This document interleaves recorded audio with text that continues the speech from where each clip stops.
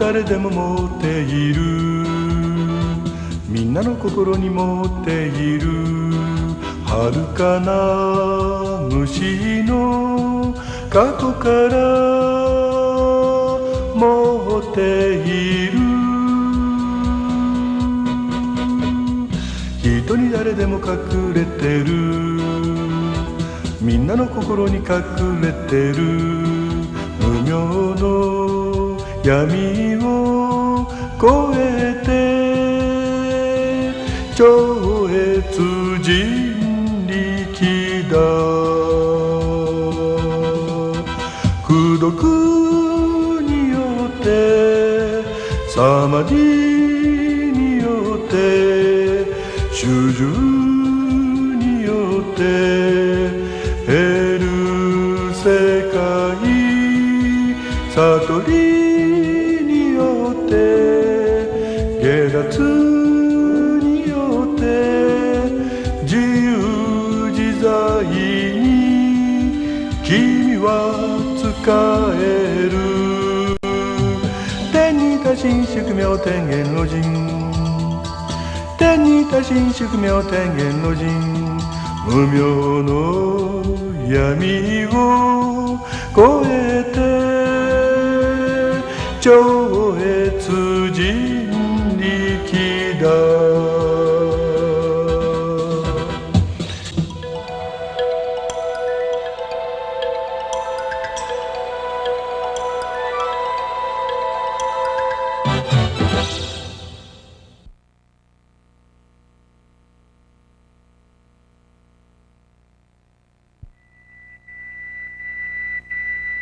真理の御霊再生朝原将校孫子。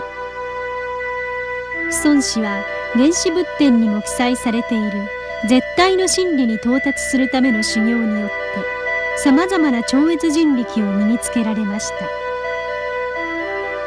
そしてその神秘的な力によって宇宙の法則をはじめとするすべての事象に精通されるとともに、その力をすべての魂の幸福のためにもお使いになっています。超越世界ではそんな孫子の人間をはるかに超えたエピソードをご紹介いたします。超越世界第1回は不要。これは孫子が最終下脱を目指して厳しい修行に打ち込んでいらっしゃった頃のお話です。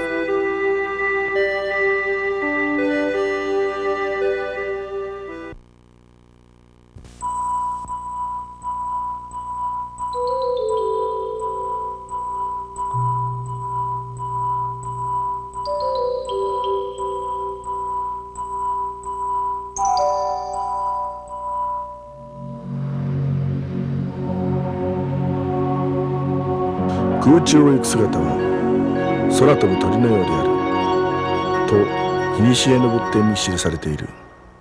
空中浮揚。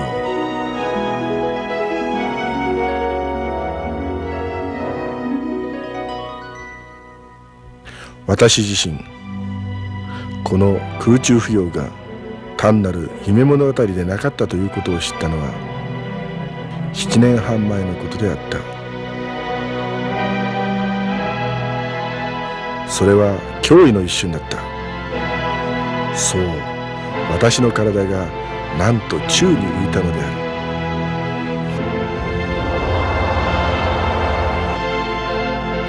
る。その時私はいつもの修行プログラムを終え瞑想に入っていた。いつもと違う。何かが違う。目を閉じているにもかかわらず額からまばゆいばかりの閃光が入ってきた。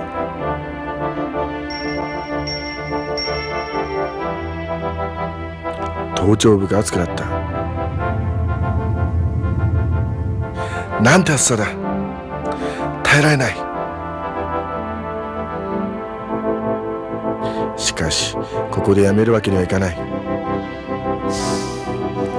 私はそう自分に言い聞かせた。あ、瞬間的に尾てい骨から頭頂に向かって神秘のエネルギーが吹き上がったかと思うやいなや、ゴムまりのように体が跳ね出した。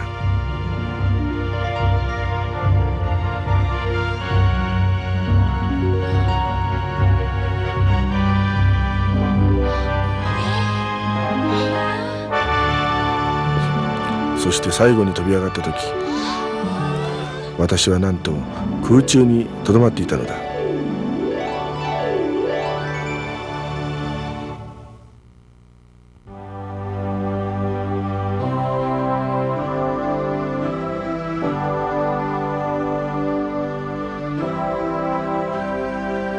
これこそ私の経験した最初の空中浮揚だったのだ。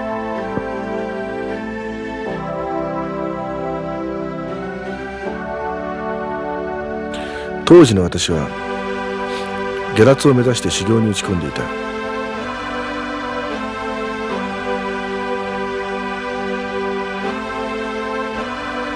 グルを持たず一人で修行していたので、それこそ試行錯誤の連続だった。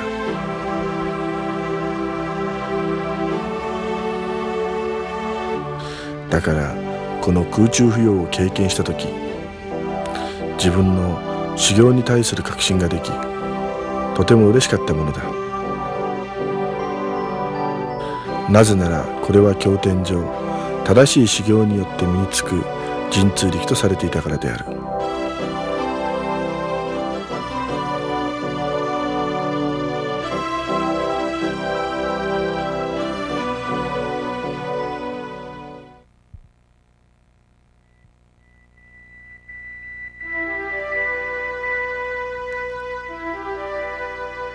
超越世界第1回浮揚、いかがでしたか？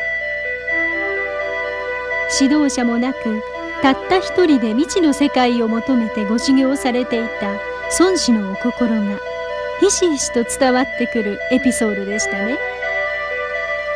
孫子のように宗教上の指導者であるグルを持たずに最終下脱にまで到達された魂のことを真理を勝ち取ったものと書いて真理勝者と呼びます。このような魂は非常に稀にしかこの世に出現しません。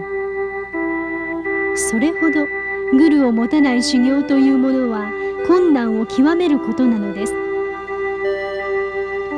しかしオウム真理教にはその真理勝者であられる孫子がグルとして存在し、私たちを導いてくださっています。そのため修行ステージを上げていくことが容易で確実なものとなっているのです。あなたも孫子をグルとして仰ぎ、神秘の世界を体験しながら心を成熟させていってみませんか？